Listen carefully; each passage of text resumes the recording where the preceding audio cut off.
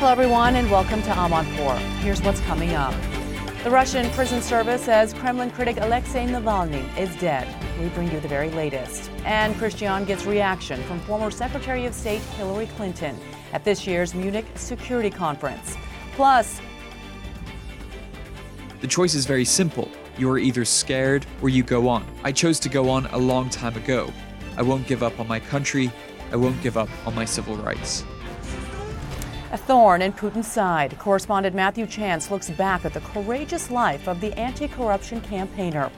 Then, with dissent being quashed inside Russia and all-out war in Ukraine, we'll delve into what Navalny's death might mean for the world with journalists Mikhail Ziger and Peter Pomerantsev.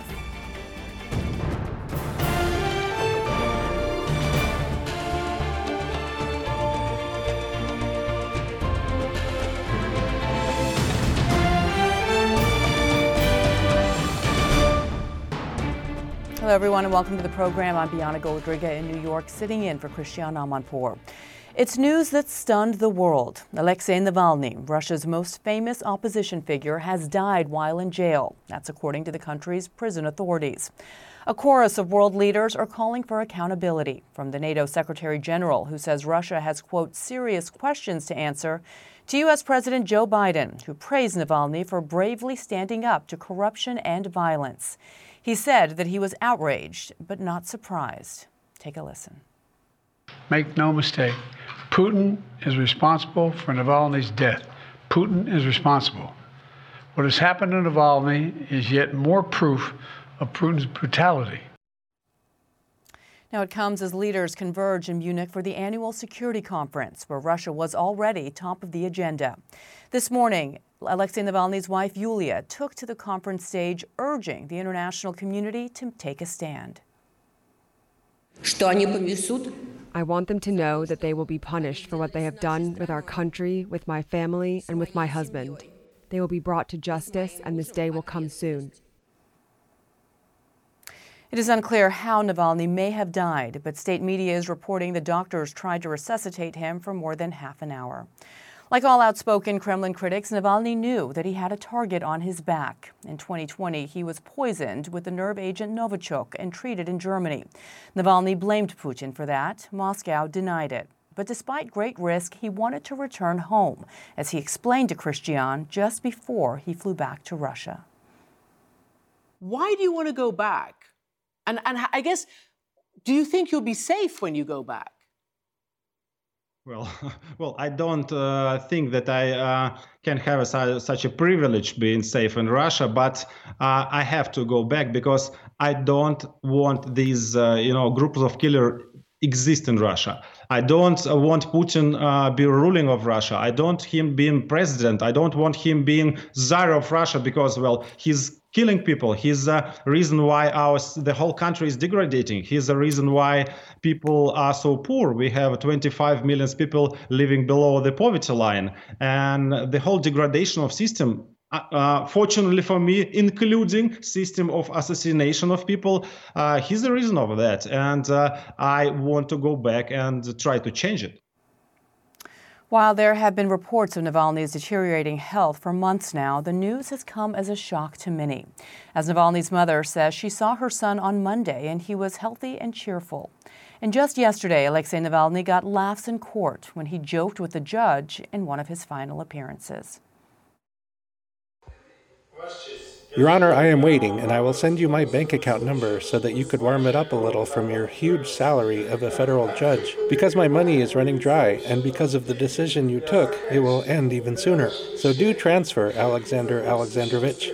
You too, please have the whole prison chip in. Bye.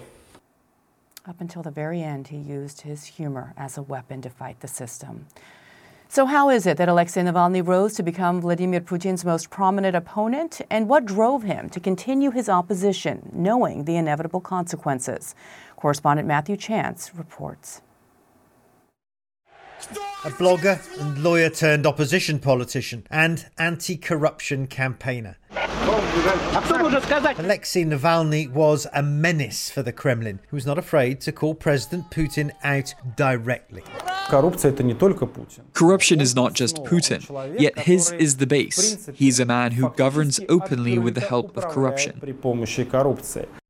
Navalny rose to prominence in 2008, exposing corruption in state-owned corporations. 3 years later, he emerged as the leader of mass protests in the country after allegations of fraud in parliamentary elections. Navalny was arrested several times during his life, including in 2013 after being convicted of embezzlement charges just as he was preparing to run for mayor of Moscow. It was a campaign he would lose. Navalny denied all the charges and called them politically motivated. A retrial in 2017 prevented him from running for office, this time for president against Vladimir Putin. That same year, he was attacked with a green antiseptic fluid. It caused him damage in the vision of his right eye and temporarily dyed his skin green. Bleeding. 1 year later, Navalny told me what kept him going.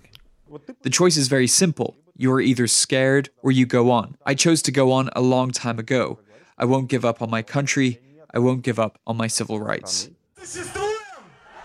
He exercised those rights by calling on his millions of followers across social media to protest, putting him firmly in the Kremlin's crosshairs.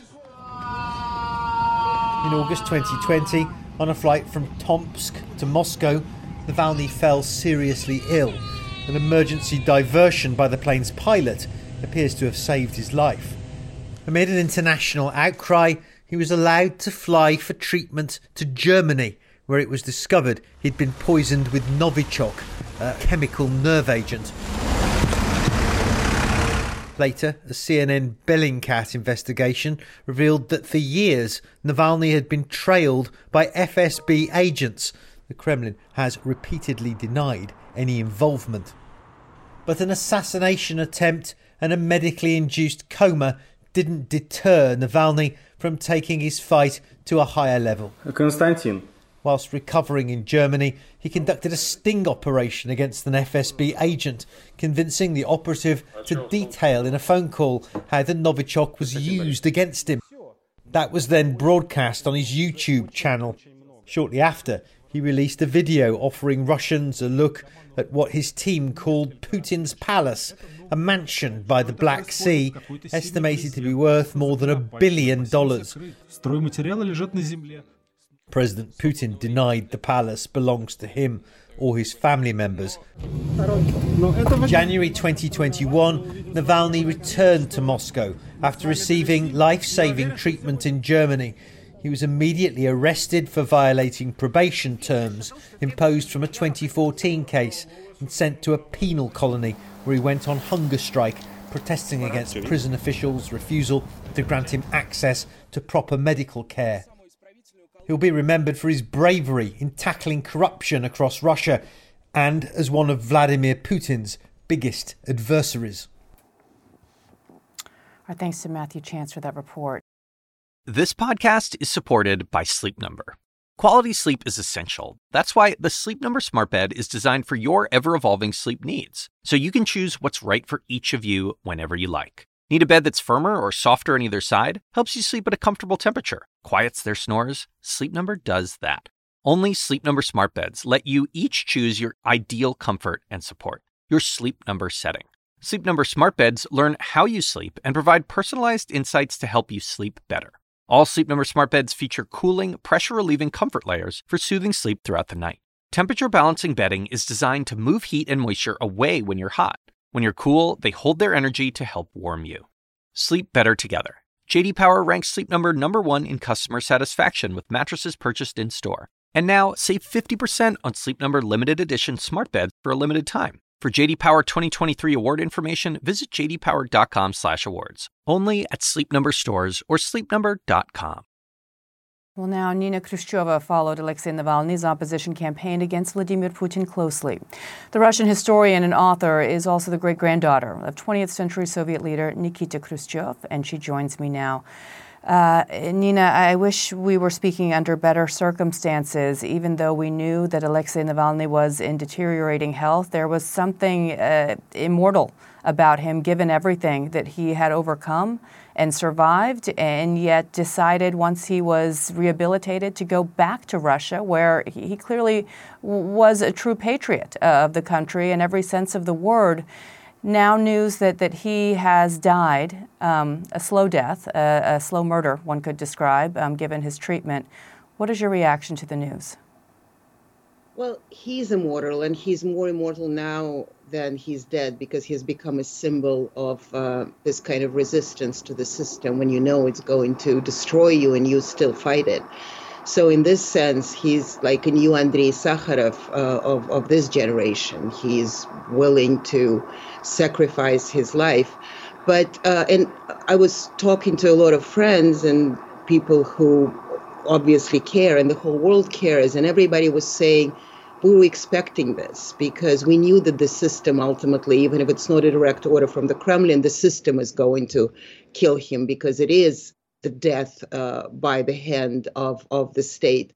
And still a shock. It is a shock, because somehow you hope that because he was such a brave man, he was such a hero, he was such a patriot, that somehow fate will spare him. And fate, of course, did not spare him. And he died, even though just right before his death, he was joking. He saw his mother, he saw his lawyer on Wednesday, who said that he seemed fine, but he wasn't fine. I mean, I think he was sent to solitary confinement 27 times. He was there for 2 weeks at a time just because his button was not buttoned the right way, or he didn't say hello in a cheerful manner. So it was, the way he was treated was amounting to torture. And in this sense, not only it is unfortunate history of Russian great leaders, oppositional leaders that have to sacrifice their lives to oppose the state, but also it's yet another evidence of how inhumane, horrific, and torturous and villainous the state is. You compare him to Sakharov, but let's recall we're coming up on the 9-year anniversary of the murder of another opposition charismatic figure, and that was Boris Nemtsov, who was murdered in 2015 in Moscow. People were saying similar things about him, that his murder would change the trajectory of Putin's power, of his control over the country, and we've only seen it clamp down. Recall, Nina, when Navalny returned in 2021, there were mass protests on the street after he was initially arrested. And now you see images of people taking to the streets, not in Russian cities at large, but mostly in neighboring European capitals. Do you think this impacts Russia at all, and specifically Putin's hold on power?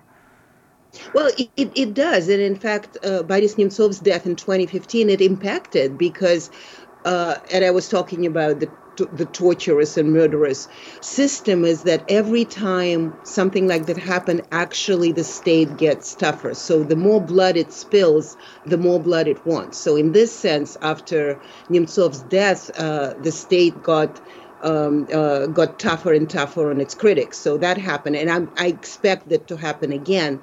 But also, I mean, you say neighboring countries, not just in neighboring countries. I mean, there are images pouring from Moscow and Yekaterinburg and other cities where people bring flowers. In effect, you saw already that FSB, the security forces, the MVD, the internal forces, they already warned people against any oppositional movements, anything. So I would imagine that soon enough, if there is more and more outpouring of support and condolences, people will start getting arrested. In fact, I was going to this opposition meetings when Navalny returned, and they were indeed massive.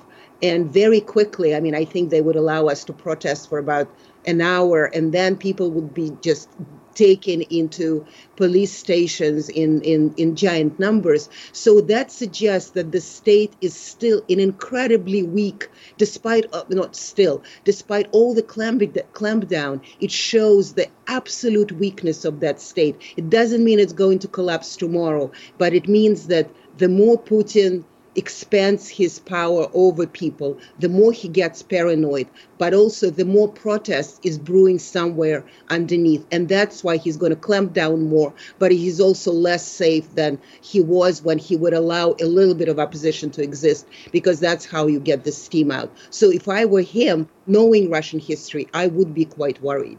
And the Kremlin spin on all of this is that the death of this Kremlin critic, right, and Alexei Navalny's passing and murder, let's just call it that, given how he's been treated over the past few years, only benefits the West and not Russia, not the Kremlin. Do you view it that way? Because we heard from President Biden just a few minutes ago that he, in his view, and I think many would agree, the best response for this would be for Congress to get its act together and finally pass that legislation that would see some $60 billion in aid going to help Ukraine. Well, that's true, but part of the Congress that doesn't approve of this legislation is the Trump people, and we remember that Trump said, well, maybe Putin killed people, but we also kill people. So for him, it's not such a big deal, and hence for his wing of the party, Trump's wing of the party, it may not be such a big deal. So yes, but perhaps maybe not. But as for Putin taking advantage of this or not taking advantage of that, I think logically, yes, it would be a really horrible thing for Putin before the elections. Navalny was not forgotten, but it was sort of quiet and under the rug. And, he was somewhere behind the Arctic Circle, and not every day he would be remembered. And one time there was another opposition figure, journalist of Novaya Gazeta, Anna Politkovskaya, who was similarly killed in 2006. And Putin said, well, she was more important to me alive than dead, because now she's a martyr.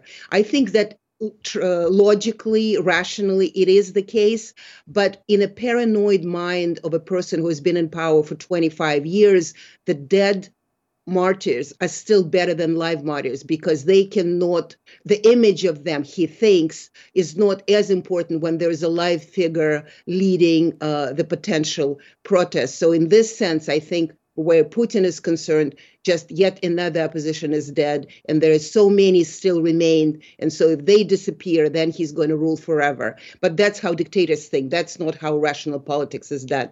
Putin is a dictator, and therefore he thinks in Stalinesque terms, in dictatorial terms, which has nothing to do with rational explanation of what happened and how to react to this. If you're even darker days ahead for Russia under Vladimir Putin. Nina Khrushcheva, thank you so much for your time.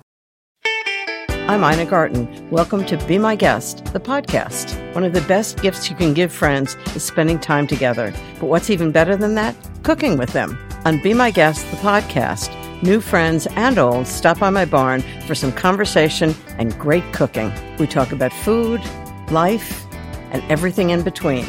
Listen to Be My Guest, the podcast with me, Ina Garten, and join us wherever you get your podcasts. So how is the world reacting to all of this, and what is the mood like at the Munich Security Conference? Christian joins me from Munich now. And Christian, this news just a gut punch to everyone around the world, especially those who are there with you, most notably that being Alexei Navalny's wife, Yulia, who is so brave to speak to the audience there. I know you're speaking with world leaders about it, and you're going to be speaking now, former Secretary of State Hillary Clinton, on this issue. Indeed, and the former secretary is with me right now.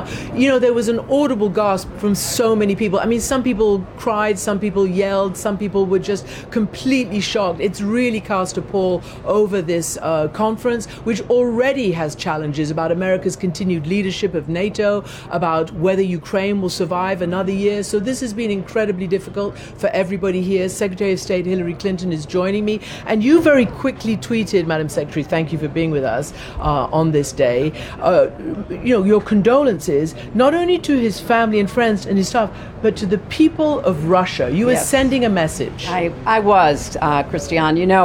I've gotten to know Navalny's wife and daughter. I've gotten to work with a number of the people who have been around him, exposing corruption, putting together an opposition agenda to Putin. And It was so tragic to hear that he's been killed, and there's no doubt in my mind, and I know President Biden just made a statement based on the intelligence available to our government, that his death is a result of Putin's brutality. And it is a tragedy for Russia that someone who was willing to stand up and speak out and really represent a different future for Russia should be killed. And you probably have heard that he was actually on video yesterday from the prison doing some kind of a legal appearance. He looked healthy. He was his usual kind of confident, joke-cracking self. In fact, his wife and others who saw that video yesterday were quite reassured that he was okay. And then we get this terrible news today. And I want to read what you chose of him to put out in your tweet. This is Alexei Navalny. Listen, I've got something very obvious to tell you. You're not allowed to give up. If they decide to kill me, it means that we are incredibly strong. You know, that was him kind of, a death foretold, and trying to tell his people, do not give up hope one way or the other. And you have had plenty of experience when you were Secretary of State with President Putin, with elections there, with the whole attempt at some kind of democracy. What do you think this means today? I mean, what room is there in Russia anymore for that? Well, I think it's important that those of us who believe in the human spirit and freedom and democracy, and who believe the Russian people deserve a lot better than they're getting under Putin and his cronies, take to heart what Navalny said in that quote that I used in responding to his death. Because change doesn't happen easily, and it doesn't happen because we want it. It happens because year after year, strong people are willing to say, this is wrong, we deserve better. And honestly, I think what he is alluding to in that comment is it shows weakness. He went back to Russia. The film about him going back and Putin's first attempt to murder him by poison, and how he miraculously recovered thanks to German medical treatment, and we're here in Munich. This film, which if you haven't seen it, you should see it. It won the Academy Award. Shows a man who is truly, engaged at every level, every cell of his body, in trying to, stand up for what Russia could be.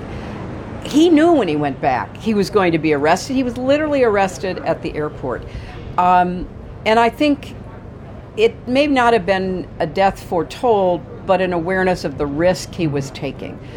And this is a message also for people in Europe and in the United States particularly, who think that you can somehow make a deal with Putin, that you can let down your defenses when someone who's as brutal a dictator as he is intends only to dominate. And if that means killing your opposition, as he's done with so many people over so many years, or invading a peaceful neighbor and trying to bend it to his will, that's what he will do. So you lead me obviously into, before this death, the real questions here, as I alluded at the beginning in introducing you, was, can Ukraine survive another year? Will the United States step up? And will the United States continue to be a leader of NATO, given former President Trump's recent comments? President Biden said this week, supporting this bill, the one for foreign aid and military aid, is standing up to Putin. Opposing it is playing into Putin's hands. Yes. You're a former senator. The Senate came kicking and screaming, but they passed it, but the House hasn't passed it. Where do you think, in the political realm, this is going to go? Well, one thing I know for sure, if this bill from the Senate were ever put on the floor of the House, it would pass. It would pass overwhelmingly. Because the people who are preventing it, starting with the Speaker, Mike Johnson, are not doing America's business. They're doing Donald Trump's business. And why is Donald Trump so enamored of Putin? Well, part of it is he's a wannabe dictator. He has told us that repeatedly. He even said the other day, let's basically get out of NATO and, encourage Putin to do what he wants to do. How absurd a statement that is cannot even be, measured, because you are essentially giving a green light to a murderous, brutal dictator. Nobody who is siding with Trump on this issue would want to live under that kind of regime. I want to ask you, though, you said if it came to the floor of the House, it would pass overwhelmingly. It would. We know that the majority of Americans believe and support NATO, Yes. and they want to support it. But why do you think that? Then why isn't it coming to the floor of the House? Well, this is one of the great political mysteries of our time, because there are Republicans who feel that they took an oath to Donald Trump, not to the United States of America. And I don't say that lightly, but I cannot understand it. There are people I served with in the Senate for 8 years who have turned on America in order to curry favor with Trump. I don't recognize these people. These are people who I worked with, that I traveled with, and to hear what's coming out of their mouths now is just shocking to me.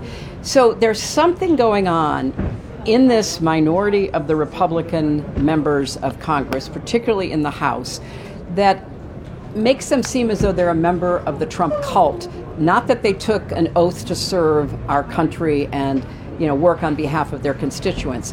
I'm hoping that better heads will prevail and we will get that vote. For those who say this is just Trump in campaign mode... No, that's not true, Christiane. You need to listen to him and take him seriously. He is telling us what he wants to do. He wants to be a dictator on day one.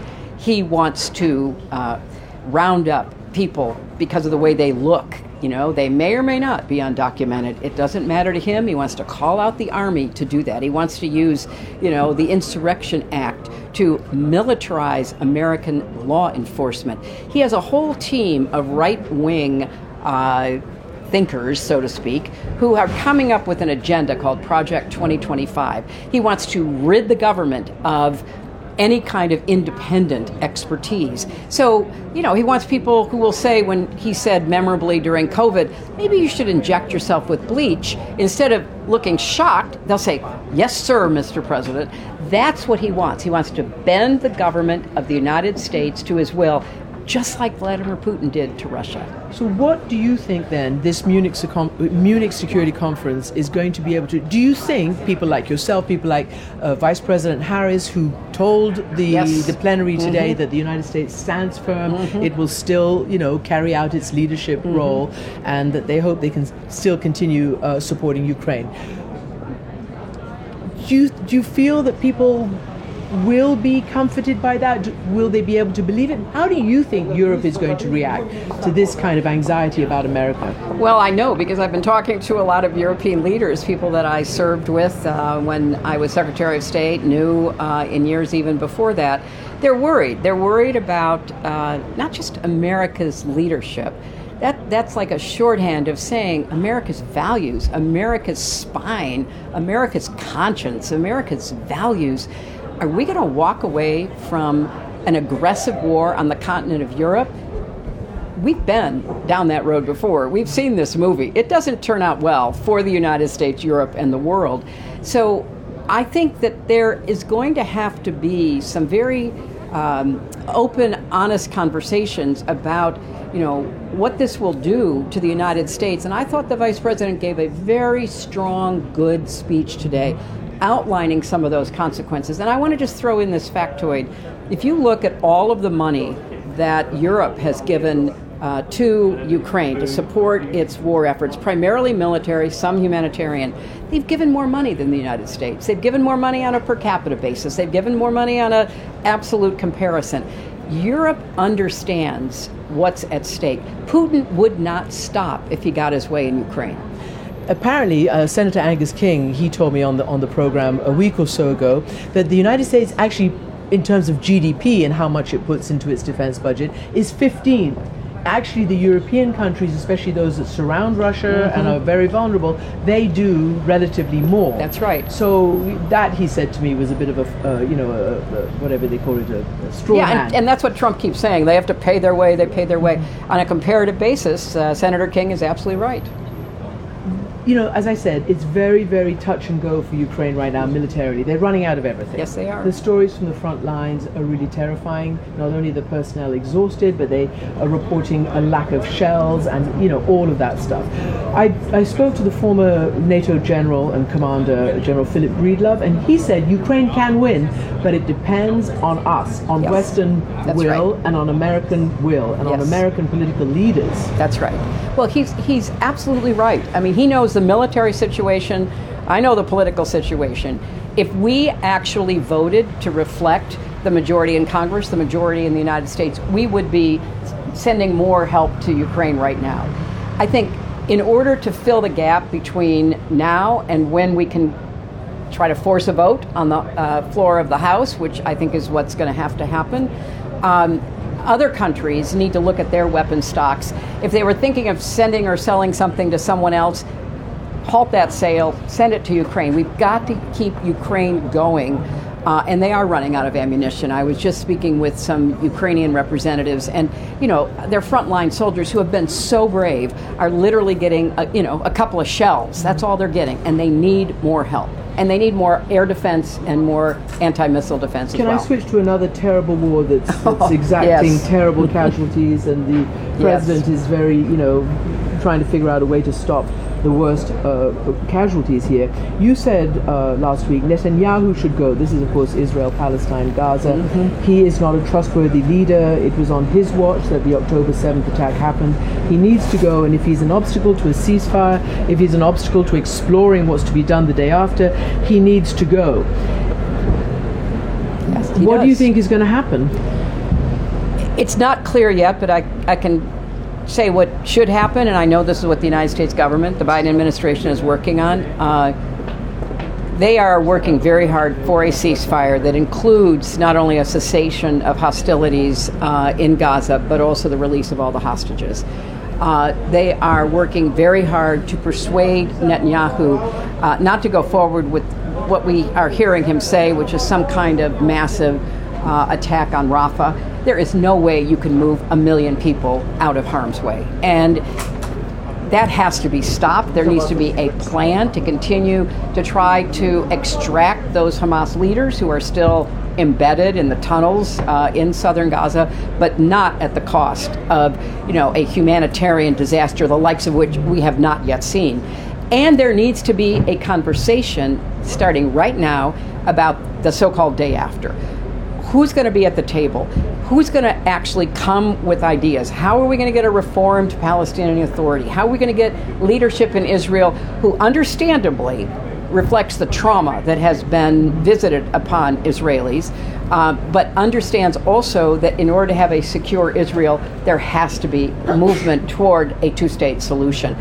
That's a lot of work that all has to go on at the same time. It's my understanding from talks that I've been having, that's exactly what the Biden administration is doing and trying to pull off. Secretary Clinton, thank you very much indeed. Biana, back to you, and let's not forget that actually when Yulia Navalny was out there in the plenary after she spoke about her husband and what needed to be done to hold his killers accountable, she got a massive standing ovation. You can imagine everybody here is with her, and Navalny has been a cause that not just her family, staff and the others, not just many Russian people, but the whole world has been looking at him personifying the quest for freedom and democracy in Russia, and clearly that struggle has a long way to go. Yeah, so much strength in Yulia Navalny, and there's been long talk about her carrying the baton and carrying the mantle for him while he was alive behind bars. Perhaps she can continue his fight for change in Russia, anti-corruption, for democracy in the country, and a regime change herself as well. She is somebody to be watched very closely. Christian, fascinating interview with Secretary Clinton. Thank you. Well, as we've mentioned, when Navalny fell ill on that flight after being poisoned, it was Germany that gave him medical treatment and safe refuge. So it's no surprise that German Chancellor Olaf Scholz had strong words today in Berlin upon hearing the reports of Navalny's death. He and the Ukrainian president presented a united front. Of course, Volodymyr Zelensky knows as well as anyone what Vladimir Putin is capable of. Putin doesn't care who dies as long as he retains his position, and that is why he must not keep anything. Putin must lose everything. He must not retain anything and must be held accountable for what he has done. We now, if we didn't already, know exactly what kind of regime this is. Anyone who voices criticism, who stands up for democracy, must fear for their safety and their lives. This is no longer a democracy and has not been for a long time now. Well, just after those words, the two nations announced a historic security deal, promising $1 billion in military aid for Ukraine's war. The erosion of democracy inside Russia and the assault on Ukraine's borders are, of course, intimately intertwined. I'm joined now by Mikhail Zygar, author of All the Kremlin's Men and founding editor of Russian news channel TV Rain, and Peter Pomorontsev, a Soviet-born British journalist and author who has reported extensively from inside Ukraine. Welcome, both of you, to this program. Listen, we've all long dreaded having to have this conversation, inevitably knowing the condition that Navalny was in and the deteriorating health that he was facing, that this day was just inevitable, sadly. And here we are. And yet, Misha, I'll start with you. It's very hard to digest that he is no longer here. You posted on Instagram, "We dreamed of him becoming president of Russia. He has been our future for so long. Now we no longer have this future. There will be another one. And Alexei will always be with us. He will become more than a president." Can you elaborate on that and your feelings when you heard this news? Yeah, sure. Thank you for this question, Biana. I all this morning I have to speak to my friends or to people I even barely know, because a lot of people are really devastated, and a lot of people have a feeling that the future is over, that we don't have any hopes anymore, and that's my response I usually offer. That for now, Alexei Navalny is a historic superhero. Nina Khrushcheva has recently compared him to Andrei Sakharov, but Navalny is probably has a potential of something much bigger than Andrei Sakharov. He is the first founding father of new Russia, because he was really the most popular politician. He was really the person capable to win the presidential election, unlike Sakharov or Boris Nemtsov. He is the person who is going to be the role model for the future generations of Russians, and I hope that he will be, because in Russian troubled imperial history, we didn't have a lot of genuine superheroes who really believed in democracy, who really were able to give their lives for democracy and freedom of speech and for the new, decent, democratic Russia. So, and that's the role of Alexei Navalny is going to be remembered for. So I guess he is going to be the superhero for generations, for decades. Peter, I want to put up a photo that is just so heartbreaking for me to see now, and that is of Boris Nemtsov, another opposition leader, a charismatic former leader in Russia who was murdered. We're coming upon the 9-year anniversary of his murder in Moscow, just steps away from the Kremlin. I don't know if we have it, if we can put it up. There it is. I tweeted it today. It's a photo of Boris Nemtsov standing next to Alexei Navalny, both of them joking, laughing, smiling. And I really view this photo as a representation of what Russia could have been with either one of these men at the helm of the country, or at least prominent figures that are allowed to speak publicly and to campaign publicly, and not behind closed bars, and not as martyrs post-death or murder. What are your views now as we assess what the picture, the bleak picture, looks like going forward, at least in the short term for Russia, in terms of anyone else being able to fill those voids? So I would add many more pictures of dissidents and journalists killed within Russia, and then the tens and hundreds of thousands of people Putin has killed in Syria and in Ukraine. The greatest hope for putting an end to Putin's regime lies with Ukrainians and with us in backing Ukrainians. Inside Russia, for the moment, we see no signs of resistance. It is Ukraine that is fighting for its own life, for our freedom and for theirs. And yet, Misha, it's just now, as you're speaking from the U.S., as Peter's speaking from the U.S., as we've had correspondents and guests on from Western Europe, where they're free to say what they want and free to speak out and protest on the streets or commemorate the life of Alexei Navalny, you're seeing a real crackdown within Russia. Moscow prosecutor's office now warns that protesting against Navalny's death will not be authorized. Give us a sense of what you expect to see, if any, in terms of a reaction among Russians to this news. I'm not sure that we're going to see a lot of protest rallies today, although a lot of people are really heartbroken, and it's weird that I receive a lot of personal messages on my social media from people who apologize that they cannot put like under my post because they are in Russia. But I guess that I'm not sure that it's a coincidence or not. But Navalny is murdered right ahead of the presidential election in Russia. And this time, Navalny had a very clear strategy about this presidential election. His advice and his appeal to Russian audience was to vote for any candidate except for President Putin. And we have just seen a phenomena that a person completely not known by the majority of the audience, whose name was Boris Nadezhdin, has become the second most popular politician in Russia, just opposing the war. So he was barred from running, but now we still have Putin and three puppets, and I guess that Navalny strategy can be a huge pain for the ruling regime, for Putin, because there is no hope that oppositional candidate would win, but there is a hope that all Russian voters can harm Putin by voting for anyone else. And I think this Navalny strategy is going to be fulfilled.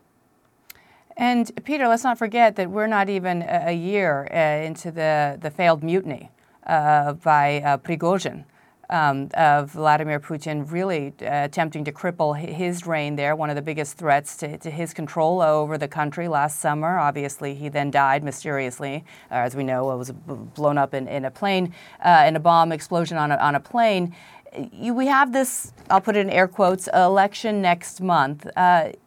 There had always been this question since Navalny's return. I'm not sure it's a really productive question to have asked, but was it worth it, especially knowing what would happen a year later, and that is Putin's full-scale invasion into Ukraine. Of course, Navalny, being a true patriot of Russia, said that any change would have to come from somebody who was inside the country.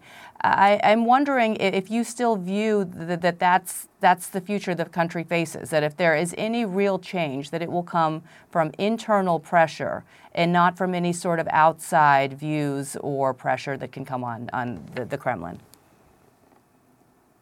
I mean, I think Mikhail is the expert on the internal dynamics of Russia. What I can tell you is this, that Putin sees these two things as deeply connected. He starts his expansionist wars when he sees that there is some danger to himself internally. And at the moment, the biggest way to stand up to that does come from the outside. Let's not keep on waiting for the miracle of, the bravery of Navalny or the craziness of Prigozhin. We are the ones who have agency. Secretary Clinton was just talking about the struggles that Ukrainians have with ammunition on the front. We can easily replenish that ammunition if the US Congress passes the aid bill. But actually, it is Putin who will face a shortfall in ammunition in just 1 year. In just 1 year, according to analysts. And it's a much, much, much more fragile system than it looks from the outside. And it's up to us to put pressure back. And then maybe the new generation of Navalnys will be able to rise up. I don't know. But I do know that at the moment, the agency lies with us. Yeah, and Putin has bet on that he could weather all of the pressure and condemnation that he would receive from the West when he jailed Navalny upon his return. And he's making that same bet now when it comes to his war on Ukraine. As you said, perhaps another year or two of this sustained focus on the war now and his fighting. And perhaps he's betting that Congress will not act and that there will be a change in leadership in the U.S. as well with the upcoming elections. Mikhail Zygar, Peter Pomerantsev, thank you so much. We appreciate your time on a very sad day. Well, I want to bring in Evgenia Kara-Murza, wife of jailed Russian opposition figure Vladimir Kara-Murza, and she joins me now. Evgenia, thank you so much for joining us. If anyone can understand what Alexei's family is going through right now and experiencing, it is you, your husband also. A true Russian patriot, survived poisoning a number of times and once again is sitting behind bars unlawfully following his opposition to the war in Ukraine. I'm curious to get your reaction to the news of the death of Alexei Navalny. Hello, Biana. Thank you very much for inviting me. Well, Alexei Navalny's team has not yet confirmed the news. Yes. And Yulia herself has spoken at Munich, but she said that she had not received any confirmation from the Russian authorities either. So the Russian authorities have not yet notified the family of Alexei of his death. And I know that the chances of him still being alive are extremely slim.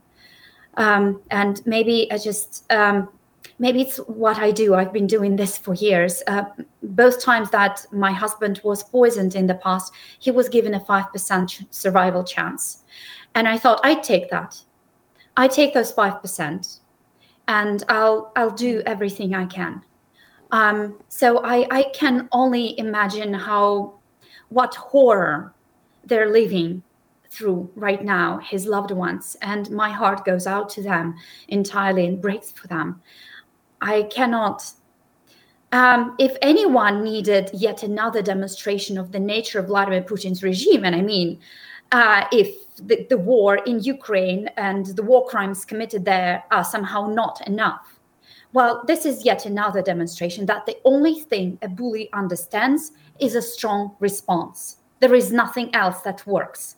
And I was, when I was trying to process that information this morning, I thought to the interview with Tucker Carlson recently. And I was thinking about how he sat there listening to Vladimir Putin's mumbling about this historical nonsense and thinking, well, he has not asked one single question about war crimes in Ukraine. He has not asked him about repression in Russia and about hundreds and thousands of Russian political prisoners. And Vladimir Putin believed yet again that he could get away with all of that. I believe so. It's the only thing a bully understands is force, is strength of his opponent. And, well, I'm horrified today. Evgenia, you mentioned Tucker Carlson. I don't want to spend too much time talking about him, but I do want to read to you and to our viewers about something you just referenced and why he wasn't asked about the war. He was asked in a separate summit a few days after his interview, whatever you want to call it, with Putin. He was asked why he didn't talk about freedom of speech in Russia or Navalny or the assassinations, the multiple assassinations coming down at the hands of the Kremlin.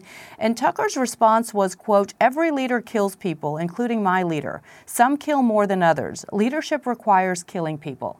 And I raise this not just because this is a jaw-dropping response, but it echoes something that we heard from former President Trump when he was then candidate Trump, I believe, in 2015. And that is, we have killers here in the U.S. too. How dangerous, speak to how dangerous comments like that are in response to what we're seeing perpetrated by the Russian regime on a daily basis. These comments are indeed very, very dangerous, and they are absolutely despicable also. And I believe that this is why Vladimir Putin gave this interview to Carlson. because he did not need a reliable journalist. He needed someone like Tucker Carlson, who repeats and reiterates the messages put out there by former President Trump. He needed someone with a large audience and someone who would help him get out his message about his claims on Ukraine being somehow legitimate, and about him not really being a killer, but, well, you know, he's a good guy who really wants peace. This is despicable. And the only thing I can say about Vladimir Putin is that this despicable atrocity of a man who calls himself the president of the Russian Federation should be stopped. He has to be stopped. And that is the only way war will be stopped and repression in Russia will be stopped. There's so many similarities between your husband and Alexei Navalny, I would say between you and Yulia, obviously because you're both partners with your husbands in their missions. And this is something that you both fought for together as a team. The question a lot of people have is just the incredible courage of someone like Alexei Navalny to go back to Russia knowing what possibly could await him there when he could have stayed in the West in safety. The same can be said of your husband, Vladimir, who had survived 2 assassination attempts, could have lived in the West, in the United States, and decided to go back. Can you explain why, the rationale behind those actions? Well, they're both true Russian patriots, and they believe that our country deserves better. My husband has always believed that Vladimir Putin feels fear, and that it was his duty, has always been Vladimir's duty, to stand by those Russians who face those risks and challenges back home, the risks and challenges of this regime. And this has always been his motivation, to not back down, to not give in to intimidation, to not give in to fear. Because when we talk about the courage of these people, we need to realize that they're just as fragile and just as vulnerable as any other human being. And it is not the absence of fear that pushes them forward, because feeling fear is very human, it's very natural. But it is the understanding of that there is something bigger than fear. There is something more important than your fear. And sometimes you need to somehow fight your fear and push against it and go forward. And my husband has always been such a person, and I will always stand by him and continue the fight with him in that, if that is what's needed of me. Does the news, and you're right to say that it hasn't been confirmed by Navalny's family or his team, but if in fact it is, does the news of his death worry you about the safety of your husband, Vladimir? And when was the last time you spoke with him? Do you know how he's doing? I believe that the news about Alexei's possible death have affected every single family of political prisoner in Russia. And because we all know what kind of repressive methods are being used by the authorities against those who refuse to be silent. And we know that these people are subject to all kinds of torture on a daily basis. And the lives of these people behind bars are indeed in grave danger, as is the life of my husband. Last time, just before New Year's, at the end of December, Vladimir was allowed a 15-minute phone call with our kids. We have 3 kids, so that's 5 minutes each. And I was standing there with a timer because I couldn't let any one of them to speak to their father for longer than 5 minutes, because that would have taken time away from the other 2. And of course, I did not speak to Vladimir either, because I didn't want to take that time away from the kids. That was the first call, the 15-minute call, in over half a year. Vladimir, on the 14th of February, we celebrated our 20th wedding anniversary. That was not the way we planned to celebrate it, but here we are. And Vladimir put in a request for a phone call with me, and the prison authorities responded that this was not an exceptional circumstance that would allow such a call. So I have not talked to my husband since last summer. Oh, that is just so hard to hear, and I am just with you and your children. I've met them before. They're a wonderful, beautiful family when you were all together, and I am praying, really, truly, Zhenya, praying for you all to be reunited very, very, very soon. My last question to you, in terms of the proper or most effective response to the now alleged reported death of Alexei Navalny. You heard from President Biden saying that would be Congress finally signing into law that legislation that would provide some $60 billion in aid that Ukraine desperately needs right now in its war with Ukraine. Would you agree with that? Absolutely, and it should have been done yesterday. It should have been done without Alexei Navalny dying for this, because Vladimir Putin committed similar crimes in the past and got away with it every single time. Now, for 2 years, a war of aggression is being led in Ukraine, and people are dying on a daily basis. Civilians are dying on a daily basis, and Vladimir Putin is using all kinds of absolutely war techniques that are forbidden by everywhere in the civilized world. So Ukraine has to be victorious in this war on Ukraine's terms, and that is crucial, because maybe that will send a clear message to the Kremlin that Vladimir Putin and his government would no longer be allowed to get away with committing such atrocious crimes. The only thing this regime knows how to do is to steal, kill, and lead wars. And this regime has to be stopped if we want peace to be restored and if we want repression to end. Really strong words to end on. Evgenia Karamurza, thank you so much for your time. Thank you very much, Biana. And finally, the shock of Navalny's apparent death is clearly being felt across the globe. Aside from being a fierce advocate for Russian democracy, he was also a loving father and husband, who only 2 days ago, on Valentine's Day, tweeted a photo of his wife and wrote in Russian, "I love you more and more with all my strength." Alexei Navalny, 47 years old. Well, that is it for now. Thank you so much for watching, and goodbye from New York.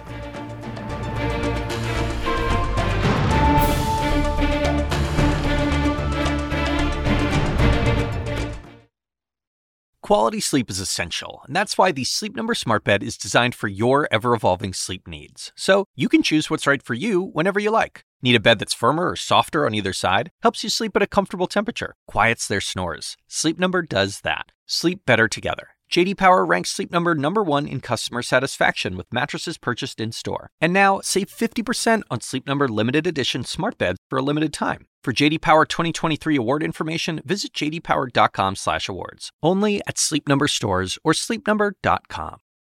I'm Dr. Sanjay Gupta, host of the Chasing Life podcast. In honor of our 10th season, we want to hear from you.